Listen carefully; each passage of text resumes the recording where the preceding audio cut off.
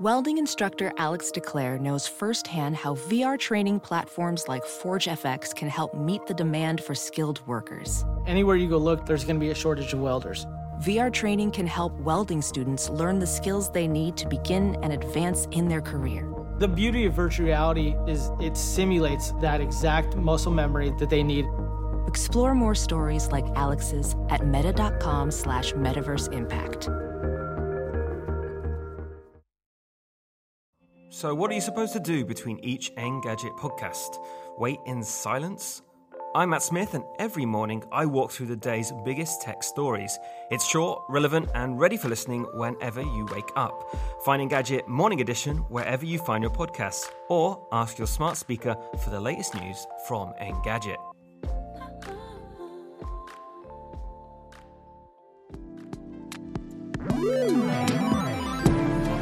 Hello, Internet, and welcome back to the Engadget podcast. I'm reviews editor Sherlyn Lowe. And I'm senior editor Devendra Hardawar. And joining us today, all the way from North Carolina, is Engadget's master BBQ chef, Billy Steele. Hey. Hello, hello. Billy's not only our master barbecuer, he's also Engadget's resident audio expert, guru, whatever the word you want to use is, and he just reviewed the new Pixel Buds. So we're going to talk all about that this episode. And we're also going to chat a bit about Upload, the new Amazon Prime series from Greg Daniels, the creator of The Office and King of the Hill and so many great shows. We have a bit of an interview with him too, so stay tuned for that. Before we get to all of that, please make sure you subscribe to us on your podcatcher of choice. Leave us an iTunes rating, because how else will we know how we're doing? Or if you have much longer thoughts, send us an email to podcast@engadget.com. All right, so Billy, so you reviewed the Pixel Buds. Did you like them? Yeah, I actually did really like them. And I think that the key thing to remember here is that up until now, Google did not have a direct answer to AirPods. They had the previous Pixel Buds, which were much different and, to be honest, didn't really work well at all. Yeah, they seem very bad by all accounts. Right? Yeah, I did not review them. I have interacted with them a couple times, but V wrote our review of that product, and basically his conclusion was this is really incomplete. Half the features don't work. Google Assistant, which is the most important thing, was very hit or miss. And so V, by the way, is Chris Velasco, our mobile guru guy. He's been on the show quite a bit. But yeah, the original Pixel Buds were kind of the punchline to a joke, basically. Yeah, it was sort of like we need to get in on this, and it really feels like they sort of rushed it out the door and didn't refine the core features that needed to be there. And I should say this isn't necessarily a Google problem. The touch controls are always an issue. So they can be super hit or miss. Sometimes they'll work, sometimes they won't, especially when you're dealing with things like a double tap and a triple tap to skip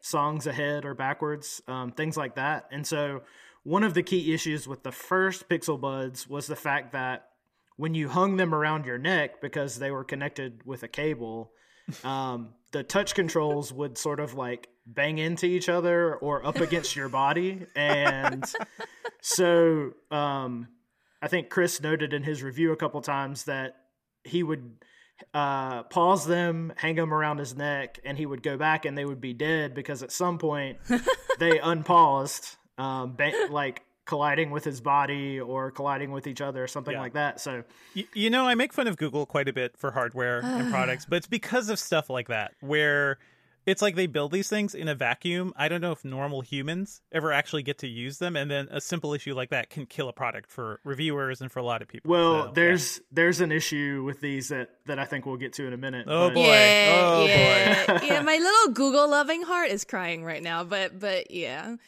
So the new Buds, better? The smart features, which were for the most part carried over from the first Pixel Buds. So you have direct access to Google Assistant without pressing any buttons. I think the term is sort of hands-free access to your voice commands and stuff like that. So you just say, "Hey Google" or "Okay Google." And one of my speakers is probably going to wake up here in a second. So no pressing any buttons or anything like that to activate that feature. And also the Google Translate stuff is back again. So basically, you can have the buds on, you can open up Google Translate, you speak, the buds send everything to your phone.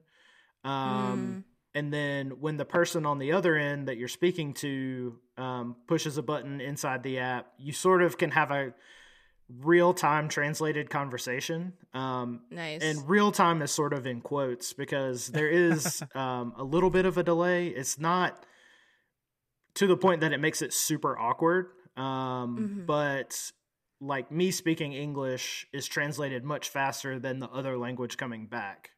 What languages are supported, Billy? And did you use this with was it good? People who actually spoke other languages? Yeah, well, I'm stuck at home, so I had to simulate these things as best I could. But I You could have just talked to me. I know French, so I did some French with Nice. Google Translate. But so it supports over 40 languages. So Spanish, German, like Korean, Japanese, Chinese are all on the list.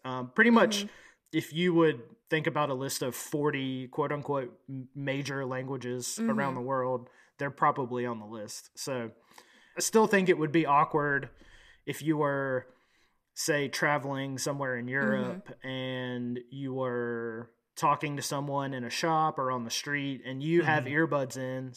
So it's like automatically a little bit of a wall. And then you are also asking them to speak into your phone. It's sort of, it's a thing that works and it's a thing that'll get you the results that you want, but it's also going to be a very awkward social interaction. Yeah, I can imagine also, like, if you go to France, I think the story, I have never been to France, but the story I've heard from a lot of my friends and family who go there is like, if people appreciate it when you try to speak French, but if you're being... if you're forcing them into English or trying to like change the way they normally speak, things get very awkward and they may just end up being rude to you. That won't work. That interaction with Google Buds just won't work, it seems. Well, Billy, do you think it would be better than using Google Translate on your phone to do this? I think it's about the same. I think it's just the perception of you having something in your ears while you're trying to talk to someone is a little weird, but I think they also intend for this to be used for things like video calls somehow. There was some mention of that, but the real world interaction is obviously like the first scenario, primary scenario that they're trying to get at, I think. I think the thing about like just doing it all on your phone is like the user interaction is very clear in terms of what you're doing and what you're asking the other person to do. Doing it with the buds is kind of annoying, but and so one of the other issues is it has nothing to do with the buds. It's mostly just Google Translate. It doesn't take into account sort of like casual phrasing. So it's like straightforward literal translation. And if you've ever taken a foreign language class, you know that the teacher's always like, well, yes, that's technically correct, but nobody would ever say that. You gotta love it. Gotta love it. Do you actually find the Google Assistant stuff useful, Billy? Because I've used a whole bunch of headphones, with Google Assistant, with Alexa, with even like Siri, with like the AirPods Pro. I've never found that useful. And I still occasionally use those things on my phones, but with, on a headphone, it has never been that great for me. Yeah, I don't use it when I'm out and about so much as when I'm at home. I have a Google Home Mini, and then I have another Google Assistant speaker in the kitchen. And so the fact that those have Chromecast built in is nice. And the fact that I can use one of them to control Sonos is also nice. And so, I use it at home for the most part. On headphones, not so much. I would say hardly ever. I'm the same way. So did you find it actually being integrated on the buds to be useful, even when you were at home? Not really. But again, I would say if I was out and about, especially if I was, say, at a show, which who knows when we're going to be able to go to trade shows. You mean out in public with other people? Yeah. But like, if I needed to know where my next meeting was, or something like that, wanted to get a weather update or something, I could see them being used for that, like during a commute or, you know, something like that where you have your hands tied up and, or you're just walking along and you don't really want to pull out your phone and try to flip through some screens and do that sort of thing. But to your point, I agree. Google Assistant, Siri, Alexa are, for me, primarily better used inside the home and less so in a mobile or headphone setting. Let's kind of explain what's going on here, because for me the experience was a lot different than on like at home, because I also got a set of the Pixel Buds to play with, and I don't know the main interaction you did, Billy, with the assistant on the buds, but for me, I just found it so annoying. One of the ways it will happen is that while you're listening to music or whatever, the assistant, when you get a notification, the assistant would just like pop up and be like, "Oh, you got a message. If you would like me to read it, just press and hold, blah, blah, blah." And I don't know if that's the only means of interacting with the assistant, because that's just been the only means for me. No, but it's annoying as all interrupting your workflow. That sounds great. Yeah. So that actually brings me to one point that is kind of a pain point, in that the Pixel Buds app, which is built in on a Pixel phone. So I had a Pixel 4, so I didn't have to download anything else. It's just sort of, there was an update. It's now a system level app that's sort of just baked into Android on a Pixel phone. On other Android phones, you have to download a standalone Pixel Buds app, but it looks the same no matter how you access it. It's just a matter of if it's built in or if it's a piece of software that you have to download. But once you get that, it's basically just a bunch of on and off switches. So it's like you can turn on the adaptive sound or turn off the adaptive sound. And it's like that for, I think it's like 5 or 6 things. And it gives you battery level updates and stuff like that. But there's no, and it's like this way for AirPods too. There's no EQ or sound profile settings or anything like that to help you improve or customize things. It's just a matter of turning things off and on for the most part. Which, I mean, I kind of get to an extent, but to Sherlynn's point, and that's one of the things that you can turn off is Google Assistant reading every notification as it comes in. Good Lord. You can it's really annoying. It's so annoying. I will say, like, I was so annoyed. I was on a call with a friend with these buds, and it just kept coming. I was like getting pings from people, and I couldn't hear my friend telling me about a very important detail in her life this week, because Google Assistant was like, "You have one email from a PR person that won't stop pitching you over the weekend." That sounds like a bad Black Mirror thing of just like, "Oh, you have a new email. You have a new email. You always have email. Turn off your email notifications, people." It's one of those things that like sounds good, and then you like actually try to use it, and you're like, "Dear God, this is driving me insane." So yeah, I mean, you can turn it off, but it will definitely cause you problems if you're, like Sherlynn said, on a call. They don't stop. Like it keeps they coming. don't stop.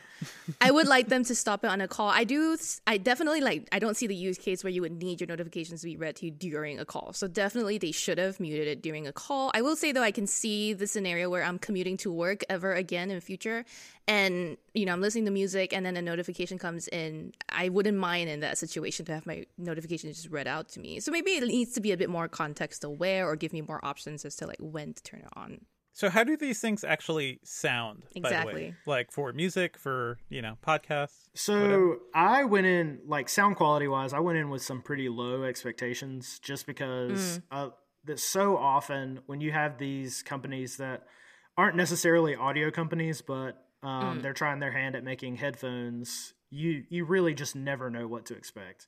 Yeah. And so I was actually pretty pleasantly surprised. They sound pretty good. The main criticism, not just from me, but from other reviewers as well, is that the bass is a little lacking, which isn't entirely surprising. A lot of true wireless earbuds suffer with low end tone, and it's just the fact that you have such a small housing projecting like a small beam of sound into a confined space. There's only like so much you can do, and you have to really, really be on it nail it. And some companies do it. I mean, the Sennheiser Momentum True Wireless buds have good bass. The Sonys that we'll talk about in a minute have good bass. So it's there. It's achievable. It's just really hard. And those buds are a little bigger usually too, right? Yes, like exactly. Exactly. Yeah. And these are tiny. It's also priorities. I think it sounded like Google was, didn't make a bigger housing for it because they were prioritizing fit, maybe because the fit is nice for me. I like that they were kind of small. I think Google's priorities were we have to revise the smart features that we didn't get right the last time. And they wanted to make this something that they felt like people could wear for up to 5 hours at a time, which is what the battery life is.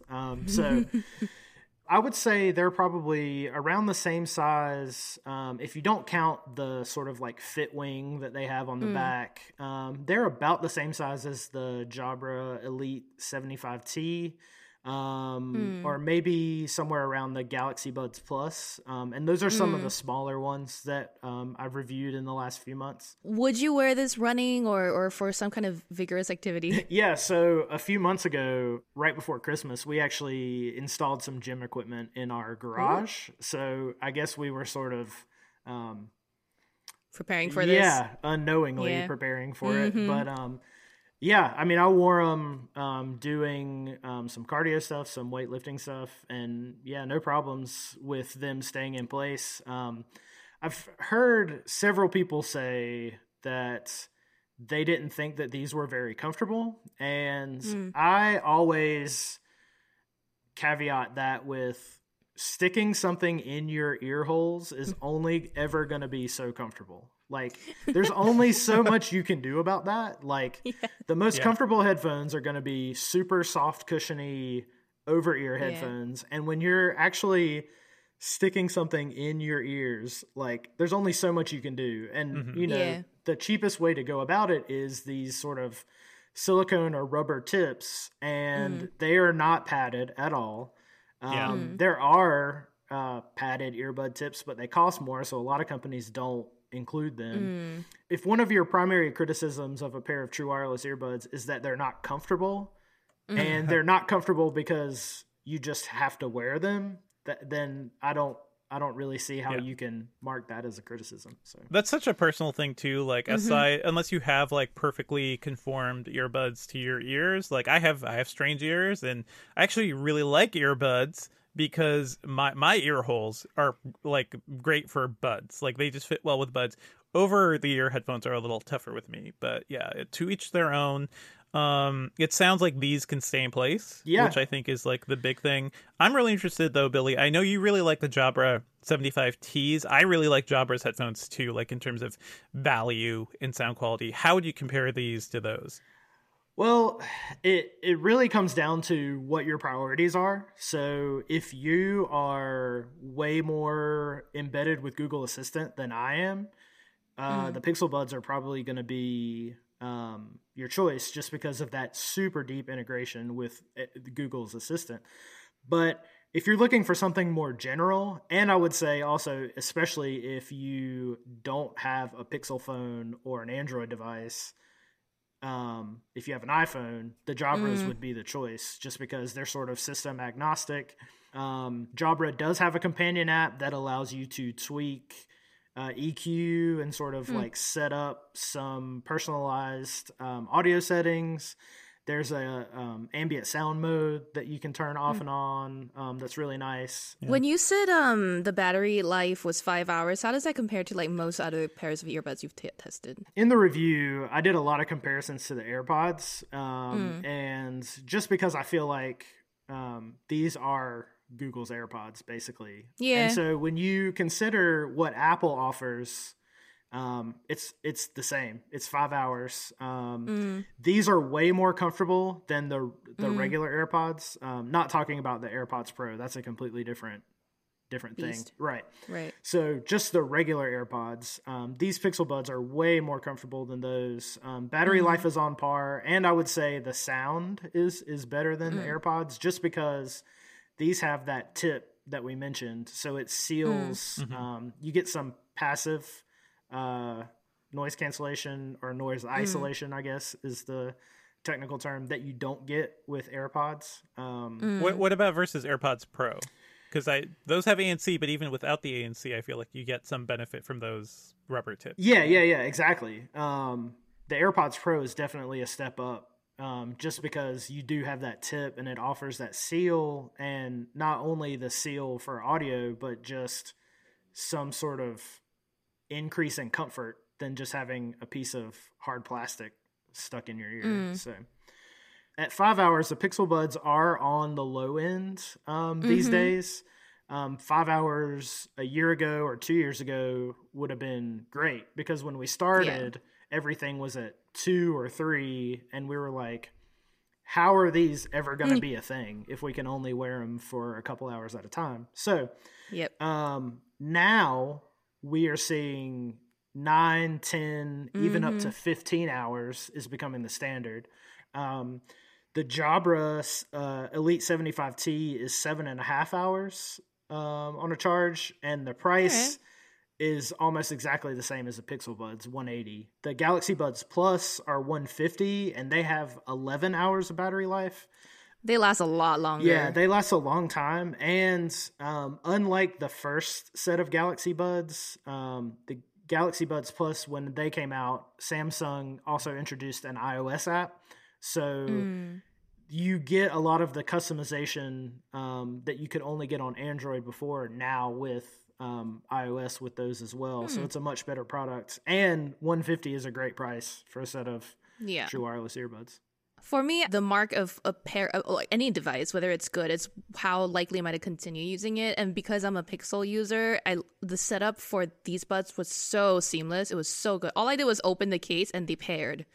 Like after I took them out of the box, I opened the case and they paired to my Pixel 3. Yeah. It was ridiculous. You know, we talk about how sort of like Google and Apple and Samsung sort of all piggyback off of each other. And that's definitely a feature that Google saw Apple did with the AirPods. Well. And I would say I like Google's implementation of it a little better. It's a small notification at the top of your phone, not a huge window that takes up most of your display when you just flip open the case.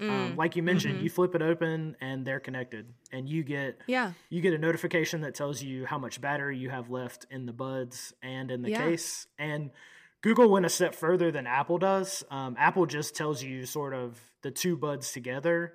Google will let you know what the battery percentage is for each bud individually, which is kind of nice. One more question for you, Billy. Like, how easy is it to like hop between different devices with these earbuds? Because that's, as you know, I the AirPods Pro, I feel like that is my favorite feature, is that I could quickly go to my Apple TV, I could quickly switch it to my MacBook, I could quickly switch it to my iPhone, and most Bluetooth headphones, it's a process, you know? And the reason why you can do that is because Apple is storing all of that information in iCloud.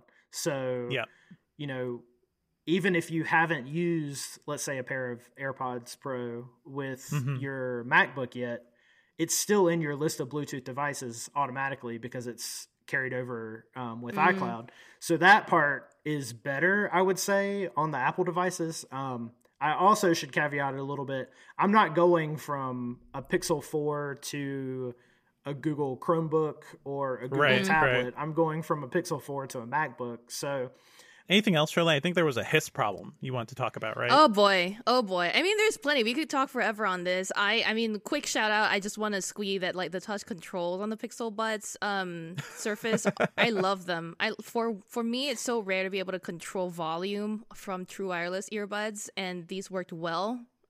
I could skip tracks by double tapping or go back by triple tapping and then slide forward or backwards to control volume. And I haven't been able to do that on any like true wireless earbuds yet. I might be wrong. I haven't tested as many as Billy.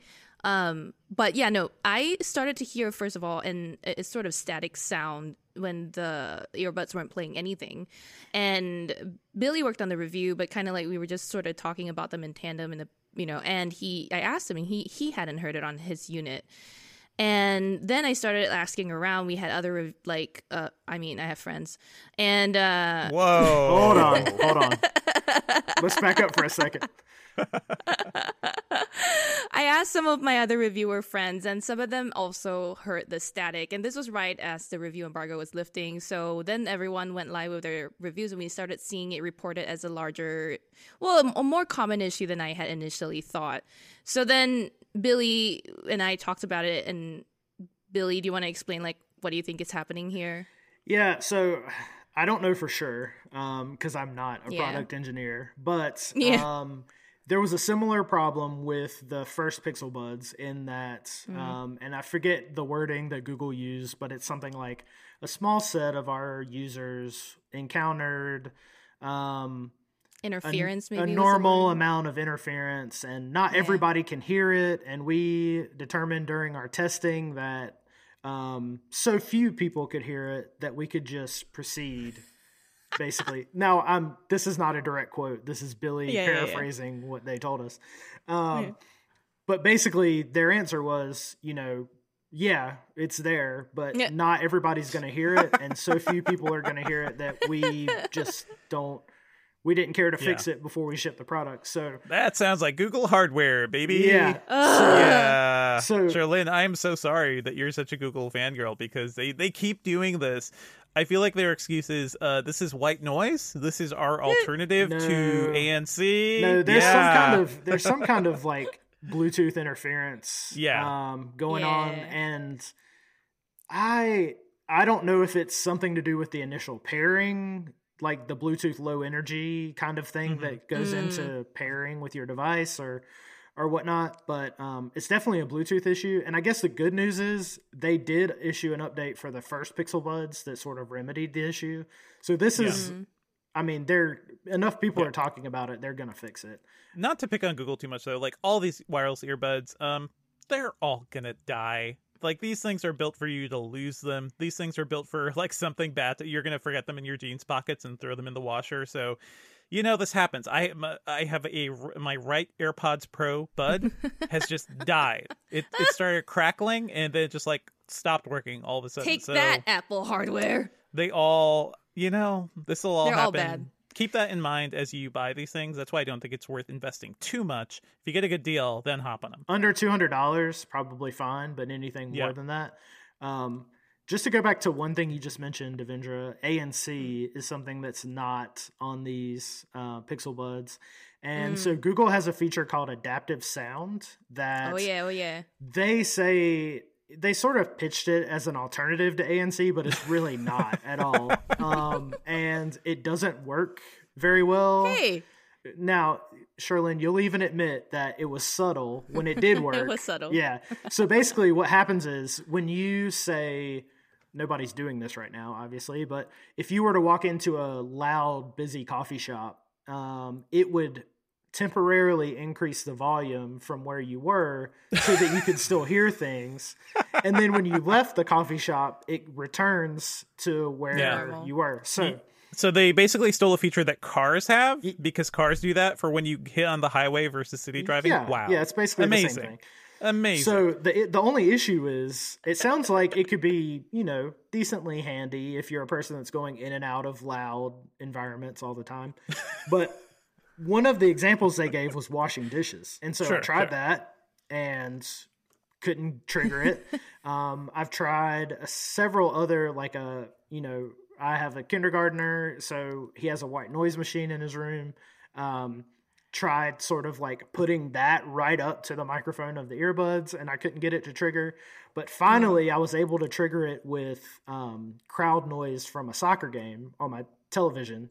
So the thing about it is it's so subtle that it really does not make a difference. So you can, if you're listening for it, you can tell. But if you're sort of just like waiting for something to happen and not really like paying super close attention to what's going on, you're probably not going to even notice that it happened. Yeah, two things. I mean, one, when I was testing this out, and Billy was like, I'm not hearing it on these things. I was like, well, I turned on my TV and I bumped the volume up super high. And then I just sat there and focused and concentrated on the sound on the Pixel Buds. And 2 seconds later, I heard a slight increase in volume. Google's answer to noise canceling is raising the volume. I will say though, like a lot of these things sound like stuff that Google has tried in its speaker products before, right? The Google Home Mini has something like this called ultrasound, where if you are using a hairdryer, it'll bump up the volume of what's playing, so your podcast can get louder, and it'll, in that situation, prioritize the speaking voice so that you can still hear over the hum of your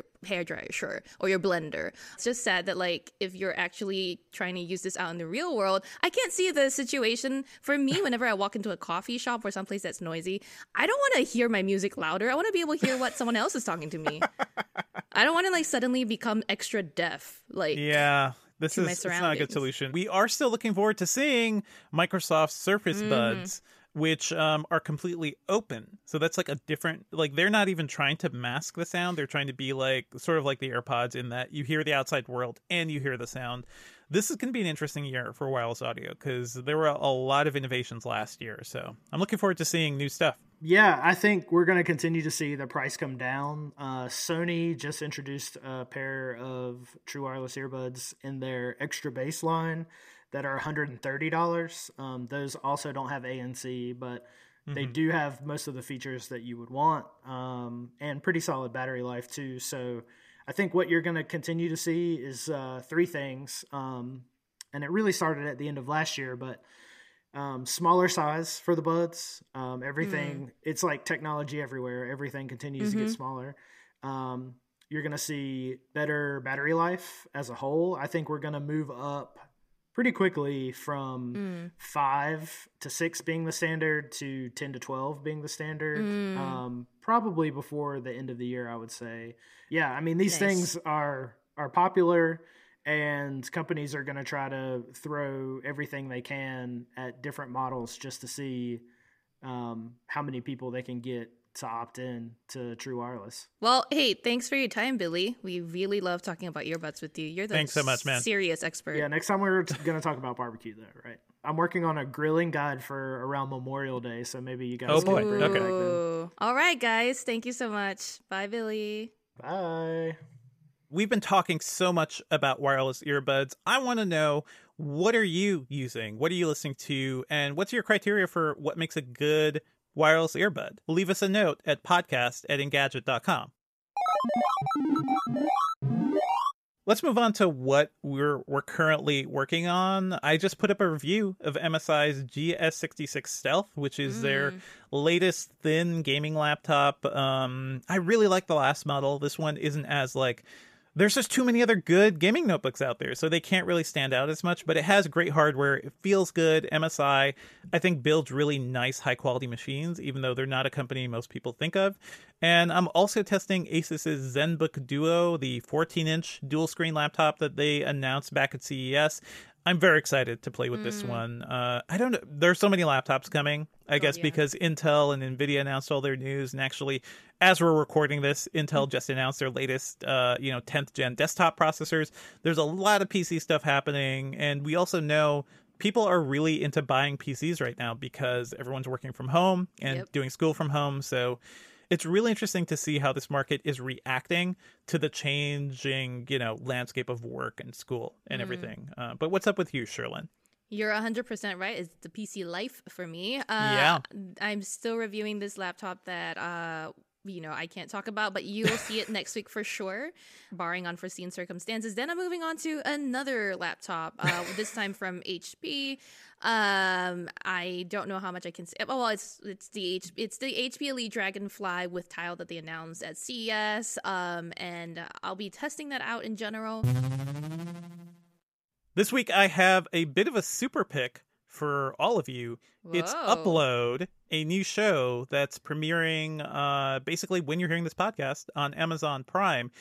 There are so many shows dropping these days on streaming services. I think this one is really interesting because it's created by Greg Daniels, who is a legend in sitcoms. This guy created, The American Office, King of the Hill, Parks and Rec. He used to work on The Simpsons during like the best era of The Simpsons. And now he's moving into like this weird sci-fi story. Let me give you, the premise as he described it during a roundtable I had with him. he calls Upload a philosophical, romantic comedy, science fiction, murder mystery. That might sound like word salad, but I think what's really impressive about the show is that it doesn't really get bogged down in any of those things. For me, it's a great concoction. It's a stew of so many different genres. It's about a world, kind of a near future, where we have discovered the ability to take consciousness and upload it to the cloud. So essentially, instead of dying and who knows whatever happens after that, you will live on forever in this digital simulation of a world. I will give you the broad sketches of the plot here. Andy Allo plays an angel, basically a customer support agent for people in the afterlife. And the main star of the show is Robbie Amell, who's kind of a startup bro who dies like at the beginning of the show, just like in a very suspicious self-driving car accident. And he finds himself uploaded. And they kind of, form a friendship. They get to know each other really well. I think there's a lot going on here. It's kind of wild. It's very Black Mirror in certain respects. The process of uploading reminds me of Futurama and like the suicide machines, because like it involves exploding your head in very dramatic and gross ways. So this is a show about digital consciousness, but also it's a show about amazing technology that exists alongside very, very few resources in the world. Like the first scene of the show is people crowded in public transportation, wearing face masks, people, struggling to get by. There are a lot of people unemployed. But before we get too deep into that, Cherlynn, what did you think of the show? Because I know you binged it immediately after I recommended it. Well, yeah, I thank you for recommending it. A lot of the time I don't like things you recommend, so but this That's not true. The actual history of this podcast is you thanking me for all of my recommendations, but okay. I like this a lot more than your other recommendation to me, Devs. I like that this is a comedy. It keeps things very light. Devs is a little too intense for me personally. And I love the world they've created. It's nuts. There's things like, okay, so the main company, and I'm trying to not do spoilers. So the main company the story revolves around is called Horizon, but like with an E in Zen, So it sounds like our parent company, Verizon, obviously. It's a play on that. And then there's other like massive conglomerates that like apparently Google and Samsung have merged, and then like Intel and I don't know if they got permission for this, but there is Oscar Mayer Intel in the show. Like it's very Idiocracy levels of extreme corporate insanity. Facebook's turned into Las Vegas. Panera's turned into some sort of like Panera Eon is one of the afterlife provider thingies, I guess. It's just insane. It's great. And then also I love the world it's built. I love the characters. I did not like the main character played by Andy Allo at first in the first like 3 scenes. Tisk. Yeah. But after sticking with the show, I didn't even really have to stick to it that much. It would just drew me in. The story is good. It's intriguing, but also the self-driving car tech, like all the tech is just, it all makes so much sense. It's a lot of cool tech. It's a lot of big ideas. It's funny. It's surprisingly like sexy at times too. Like they will get into like a very explicit sex scene when you don't expect it in a show from Greg Daniels. I sat down in a roundtable, kind of a Zoom roundtable actually, to chat with Greg Daniels and the cast about the show. I really wanted to know how Greg Daniels conceived of the show and how he built this world, especially the whole idea of, extreme technology alongside people who really don't have much. There's a lot of poverty in the show. There's a lot of like environmental crisis. So here's Greg Daniels explaining the world of Upload.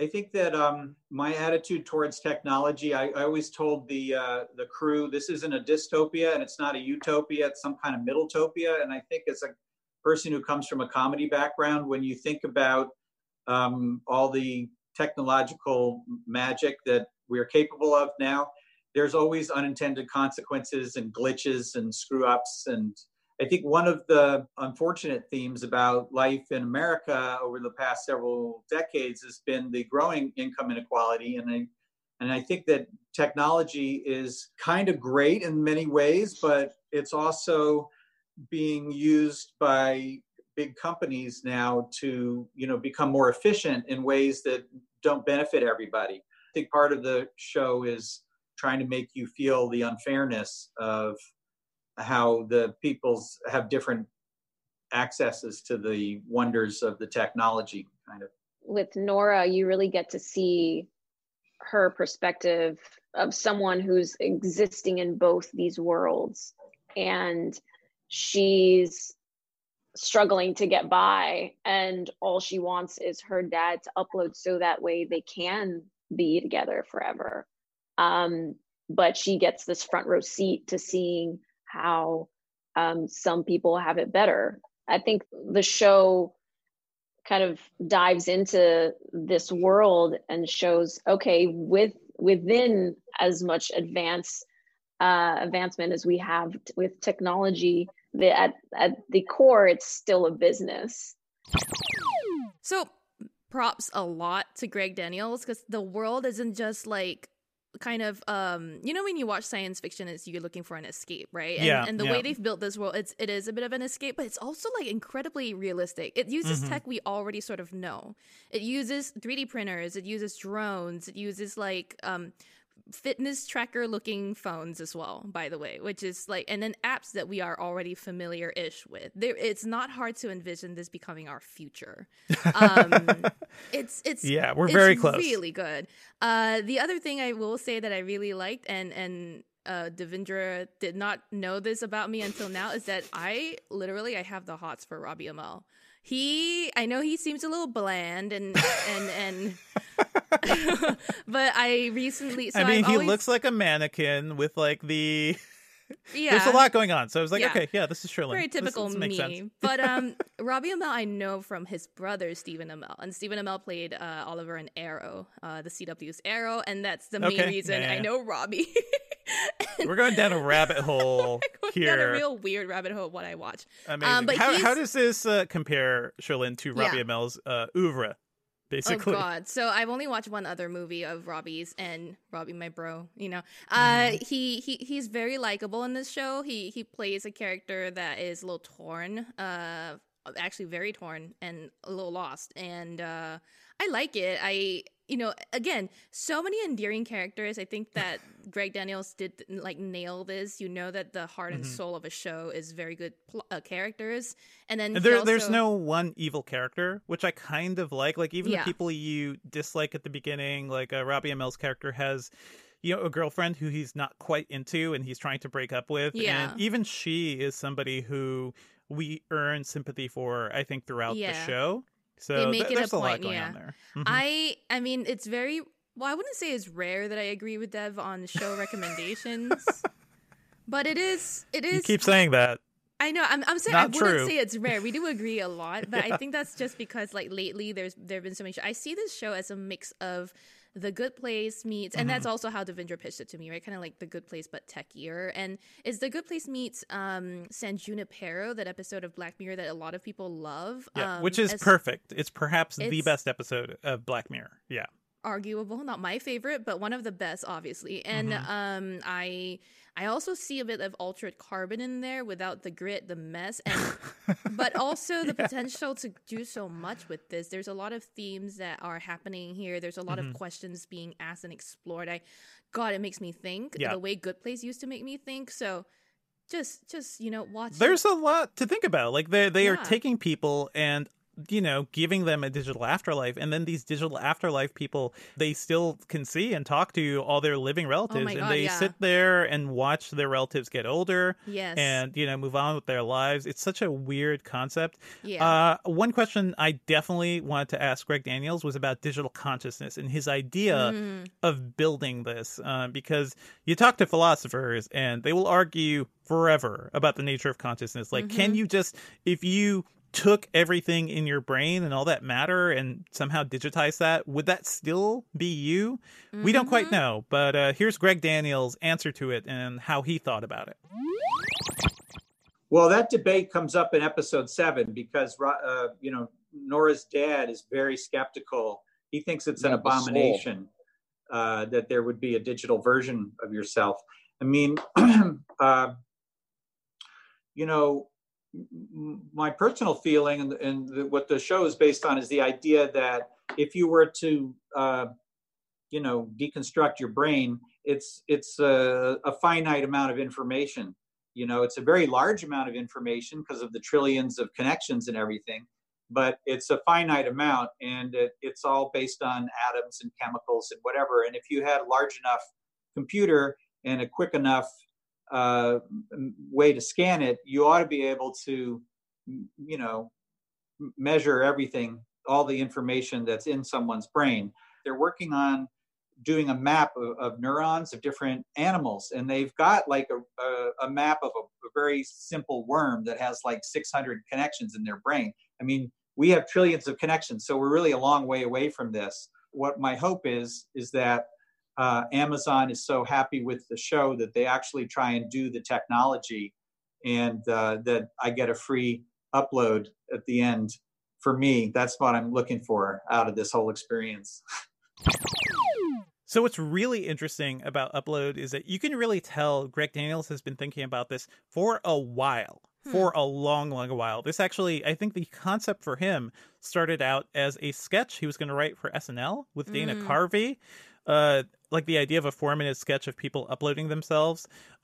He let that idea gestate, and he was talking about in our roundtable, during the 2008 writer's strike, he spent a little more time kind of building up this world. He was planning to make like a series of novels, I think, like maybe going into the YA novel trend, and then that didn't happen. And then as his shows ended, as Parks and Rec ended, and he had a little more time, he spent a lot of time thinking about like where to take this idea. So I think what's really interesting here is that this world is so fully formed, and you could really feel that he's thought about this for a long, long while. So it's rare to see something like this on TV. So I'm hoping we get more seasons. It kind of ends on a cliffhanger, but it's all very exciting. So I hope you all check it out. That's it, folks. Thank you for joining us. Our theme music is by game composer Dale North. Our outro music is by our very own managing editor, Terrence O'Brien. The podcast is produced by Ben Elman. You can find me online at Devindra on Twitter, and I podcast about movies and TV at the /filmcast at /film.com. Where can we find you, Sherlyn? You can find me tweeting about nothing at all on Twitter at SherlynLow. And also heading up the Robbie Amell fan club, right? God, yes. Apparently. Leave us a review on iTunes and subscribe on anything that gets podcasts, including Spotify. Thanks for joining us, folks. I can smell the meat from here. That's kind of weird.